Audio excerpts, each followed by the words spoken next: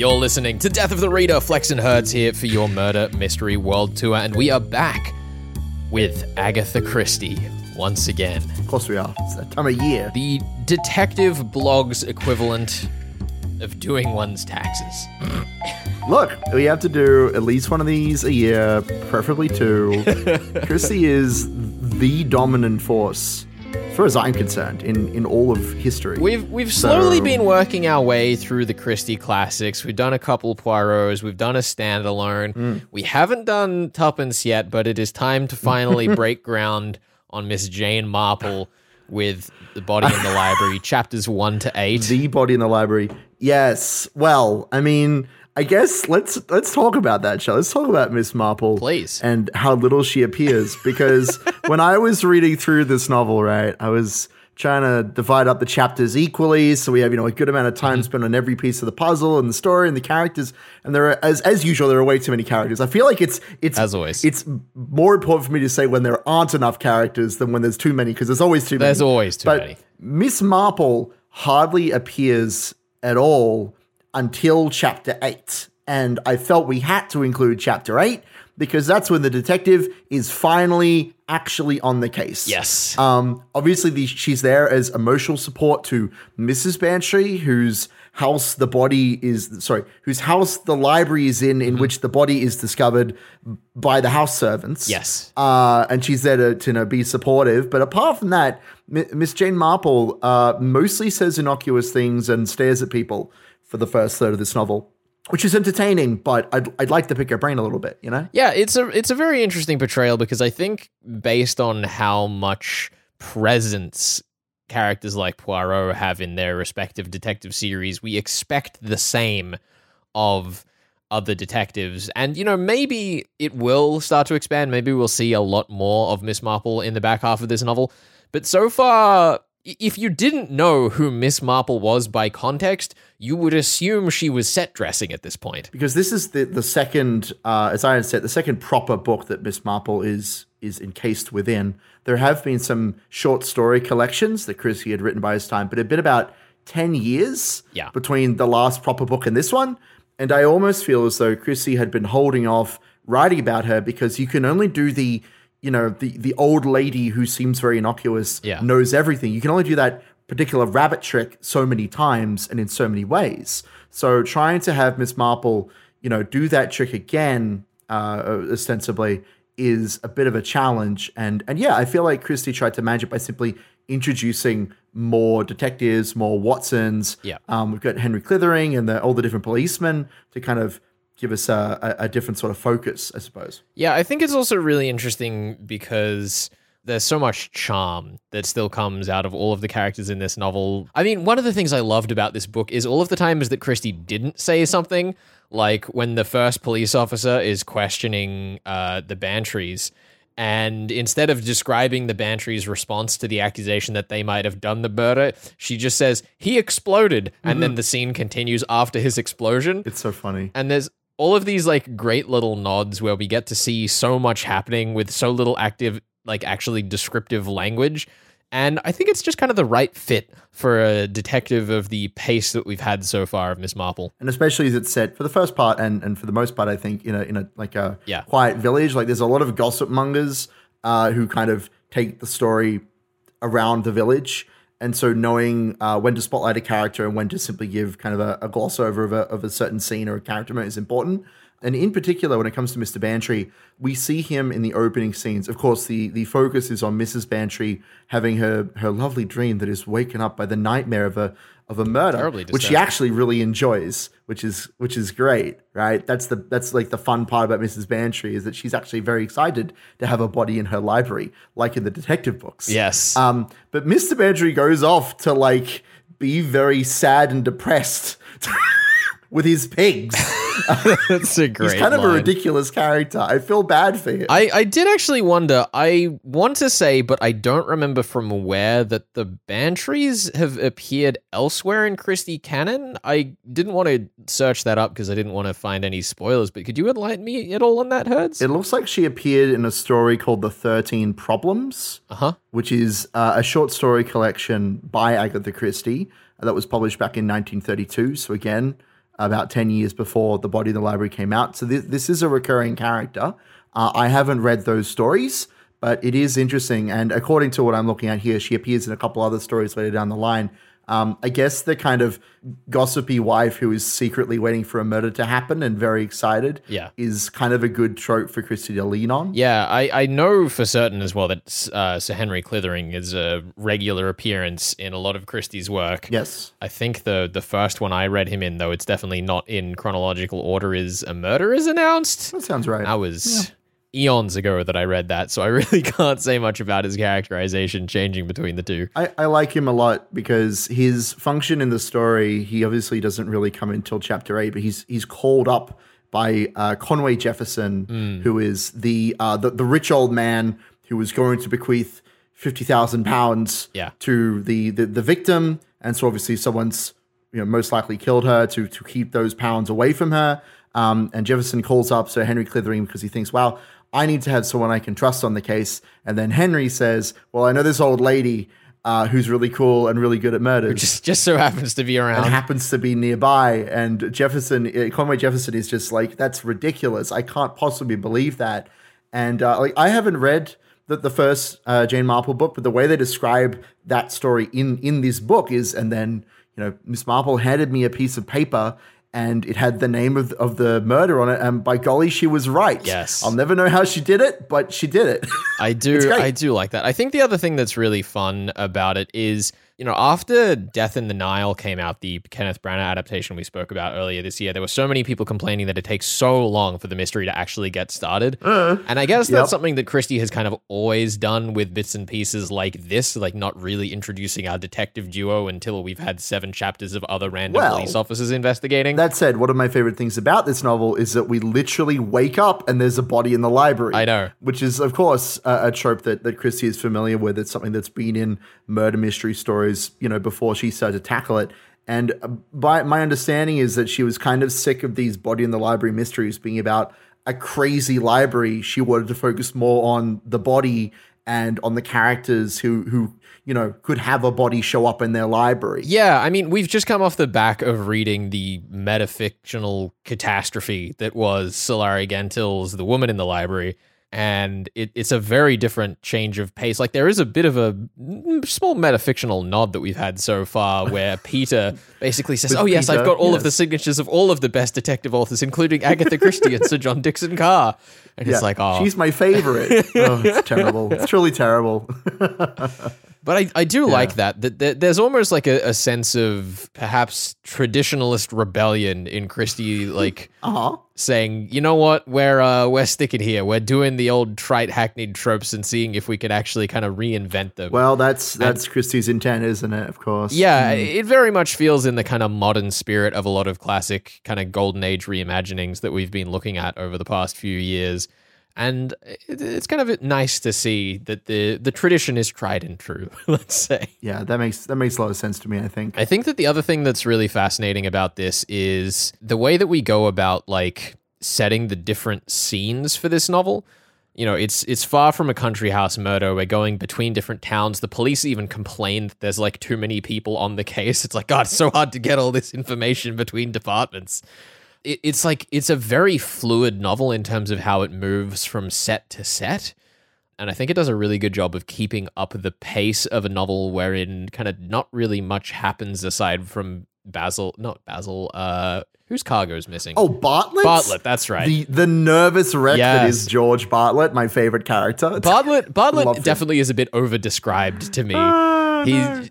Agatha Christie tries a bit too hard to phoneticize his speech, and it's a little clumsy, but I suppose that's also the point. Well, exactly. It seems overblown, and so you're kind of caught between, look, we're not at the mystery section yet, but we're caught between the two interpretations, right? Like, is this guy really this stupid, or is he overacting? It's hard to tell.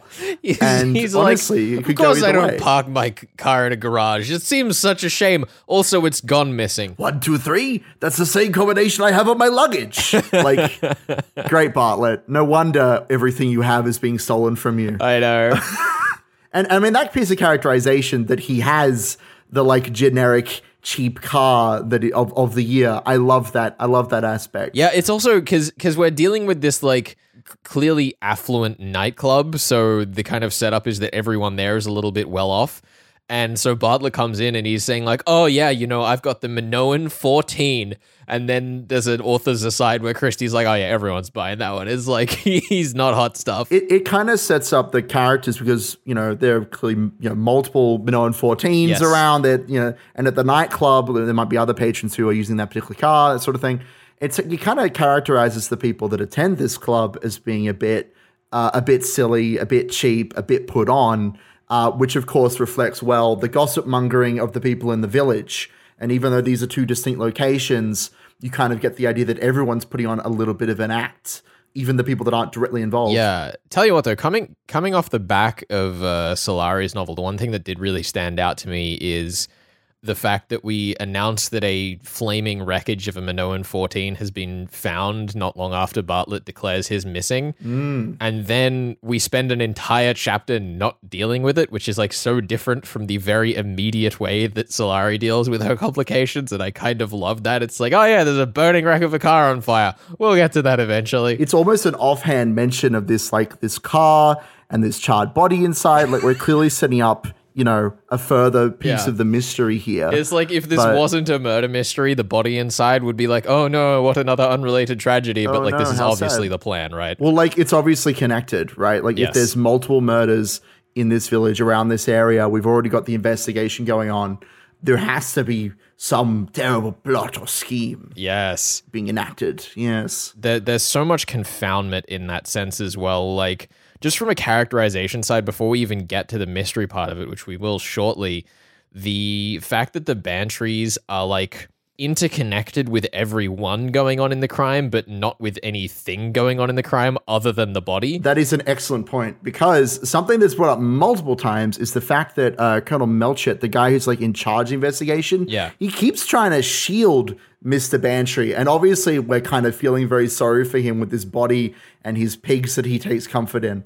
But like, it's kind of absurd. And his colleagues keep calling out for it. They're like, why do you keep protecting Mr. Bantry? We need to investigate him. He dined at the like Dame out the club or whatever. He dined there like last week. We need to investigate every avenue. Isn't that our job? Is it Melchett that has that fantastic chat with Bantry where he's like, now, Arthur, were you improper with that woman? I'm not saying you did. Exactly. Yes. Yeah.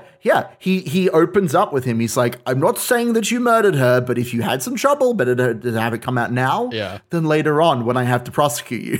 Like, he's very... It's such a comic scene.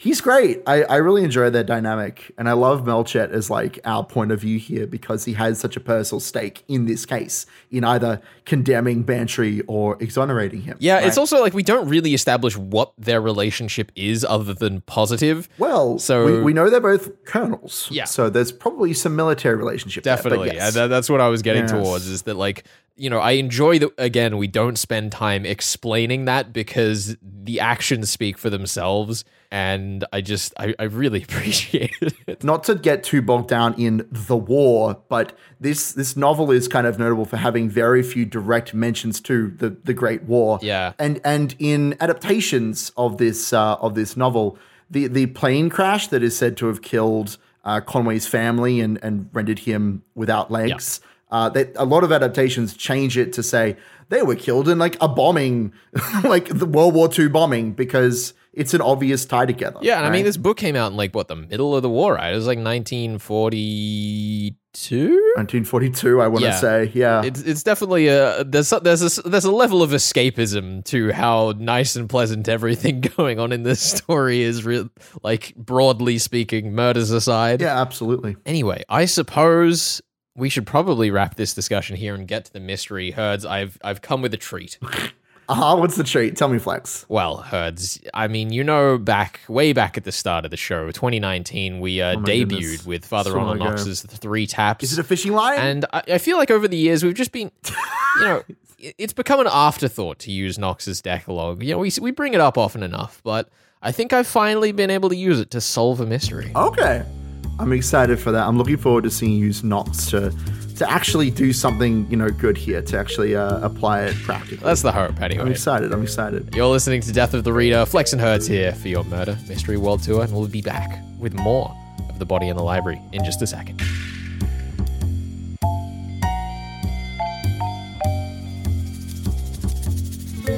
You're listening to Death of the Reader. Flex and Herds here with The Body in the Library on your Murder Mystery World Tour. Chapters 1 to 8 from this Agatha Christie quote-unquote classic. I feel like The Body in the Library, Herds, is one of those novels that isn't a classic in and of itself, but it's just... Its identity has kind of permeated the culture. You know, we have like the Bodies from the Library series that we had... an excerpt from Jim Noy's The Invisible Event on with Tony Medawar, who's been curating that collection for a few years. You know, we've just gone through Solari Gentel's book. There's like, you know, it's a very present book in the consciousness, but I don't necessarily think it's particularly high up in the Christie canon. I mean, like Christie, like I mentioned this in the first part, but Christie started writing this novel because she wanted to tackle a trope that she was already well familiar with. But of course, as most authors have used the nature of a library to confound and confuse, you know, the witness might be behind a bookshelf, or there might be some staircases that go off to nowhere or to Narnia or whatever. You know, all sorts of strange things can happen in a library. It's a very exotic place after all. Christie is looking to kind of put a spin on that premise. And of course, that influence is carried into the ages. I'm curious to see how you use the Noxian rules, as you mentioned, to solve this one, because I assume you're going to talk about the genie in the closet, the supernatural agency that is allowing this crime to occur, because otherwise, I'm sure it's quite impossible. Absolutely not. Oh, I hoped it would be a yes there. But yeah. The rule we are playing on here, long forgotten, oft undiscussed, is the 10th rule. The twin brothers and doubles generally must not appear unless we have been duly prepared for them. Oh my goodness. You told me there are twins? Is there a Conway Jefferson twin? Is that what's happening? No, Herds. Who has legs? Who can kill? Could you riddle to me in as few words as possible, Herds, the purpose of Basil Blake in this story? He's a film guy. Look, I could not tell you entirely his purpose, but he's a film guy. That's who he is, but what is he to this story, Herds? You know, he's there to tell us about high society and how it has no place in the village. Yeah, obviously. I mean, what does he do in high society? I think you'll have to tell me that one, Flex, because I don't want to give you too much. He pisses off platinum blondes. Ooh, interesting. We have established from the very beginning confoundment of this case, with Basil Blake being suspect and aggressor against Colonel Arthur, that there is a case of mistakable platinum blondness going on. There is Dinah Lee is the name of the character, who comes up and storms the discussion while the police are there interrogating Basil Blake at first.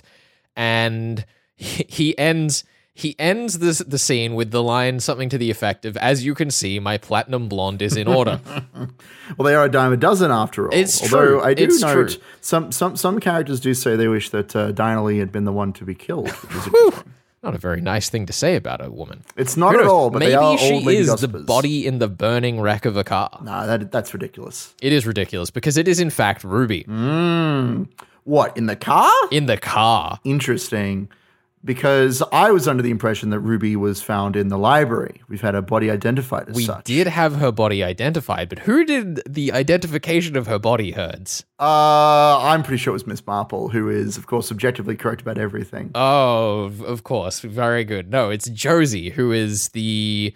I don't know, the house patron, the appeaser of people. She's she's a dancer, but it seems like she has some saying like coordinating the other dancers. Like, yeah, her story is that she like cricked her ankle while running over some swimming pools near the beach or something, some rocks, whatever. Don't run at the pool, and kids. So she asked Ruby to kind of dance in her place. Yeah. Which is what has led to the Jefferson situation, which we should probably talk about at some point. I think so. Basically, Ruby has been the star entertainer of Conway Jefferson, who has developed a sparkling interest in young people as an opportunity to recapture his youth now that he is disabled. He's disabled and he lost his family in the same incident, of course, which he lost his legs in. Yes. To that end, he has adopted 2 children? No. He's offering to adopt Ruby, but he has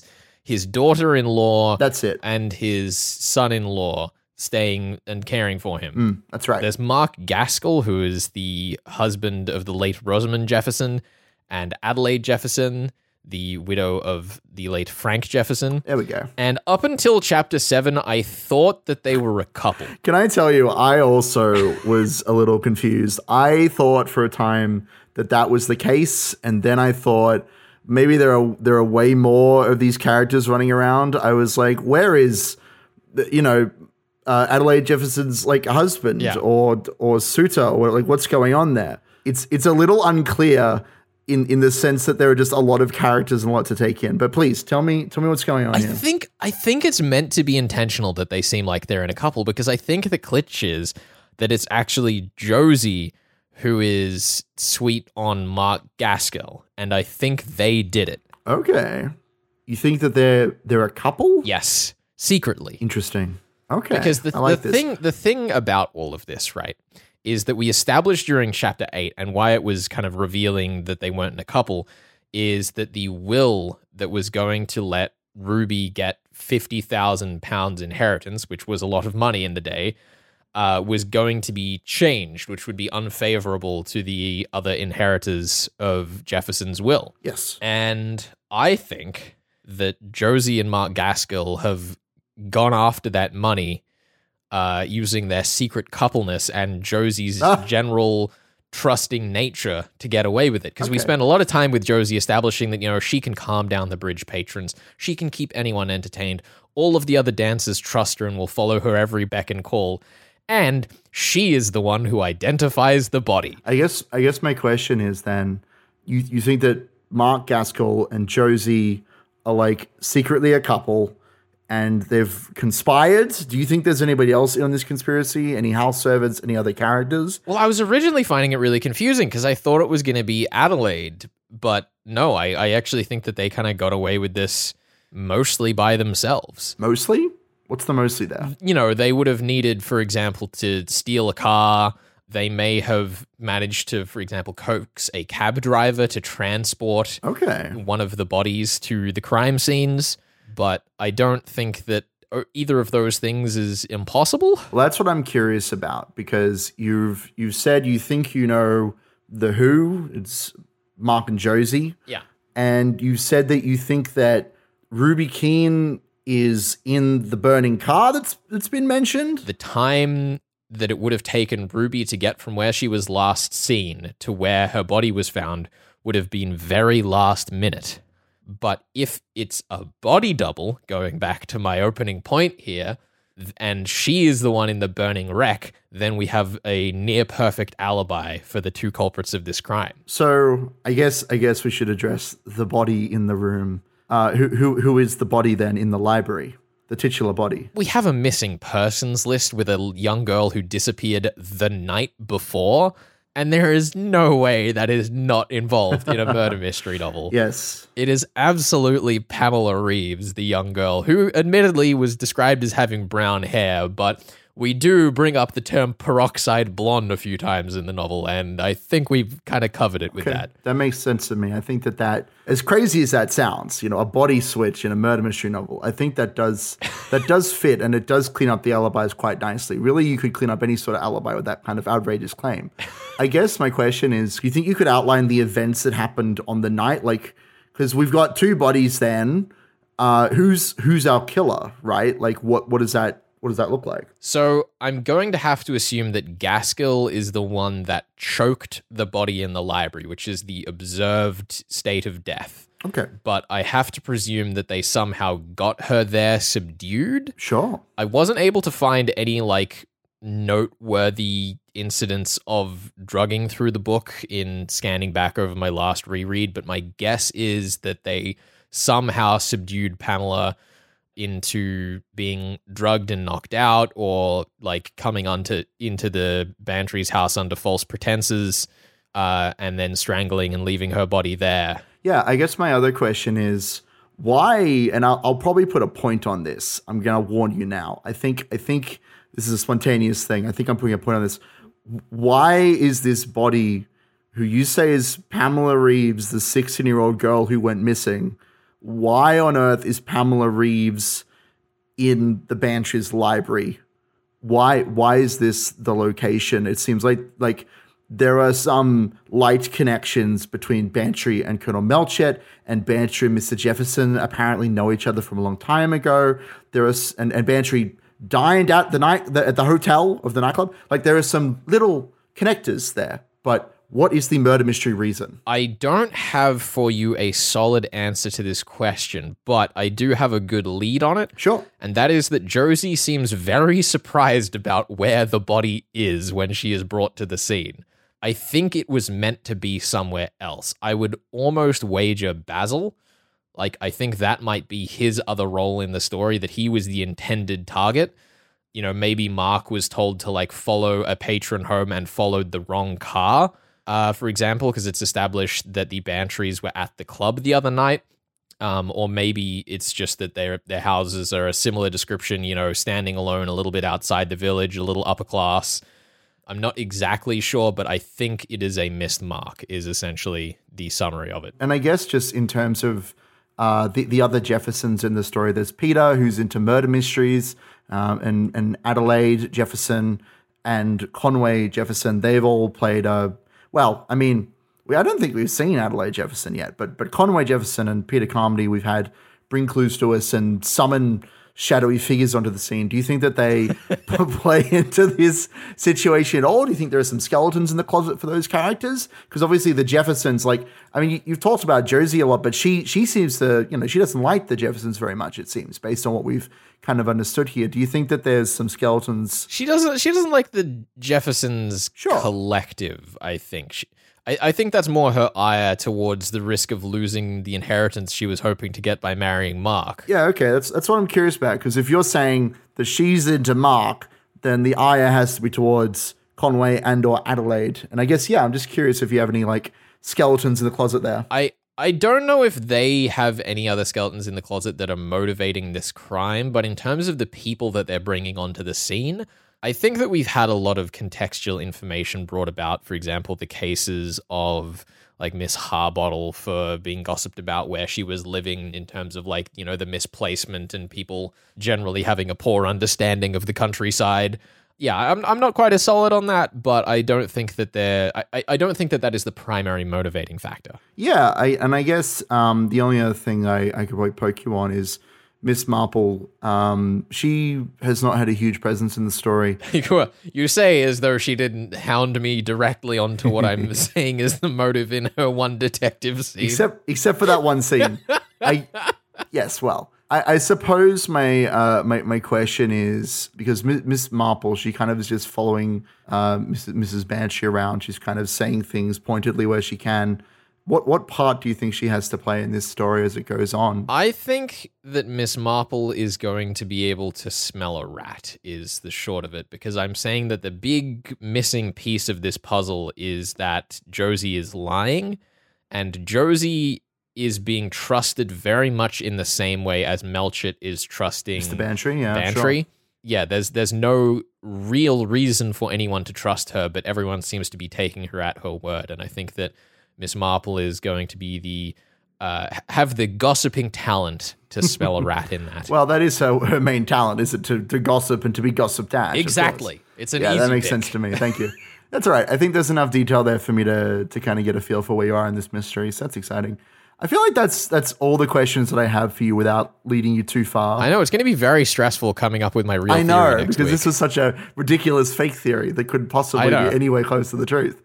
So I'm excited to hear your real theory going forward. Me too. Yeah, I'm ready. I'm ready for it. Thanks, Flex. You're welcome, Herds. Anyway, I think that'll about do us for the discussion for this week. We will be back next week with more Body in the Library by Agatha Christie, where we will be covering chapters 9 to 13. Just a short amount of chapters next week, but I think any further, dangerous territory, there would be no doubt. So yeah, it's one of those fun little things. Well, Herds, thank you for bringing us through Body in the Library. I've been having lots of fun with this book. It is. You're talking like it's like you're at the end, but yeah, sure. I know it's so far. It's far from my favorite Christie, but it is still a firm reminder of why Christie is so good. You know, for sure. Either way, this is Death of the Reader. We'll be back, as Herds said, with chapters 9 to 13 of the Body in the Library next week. Stick around. You're on 2SER 107.3.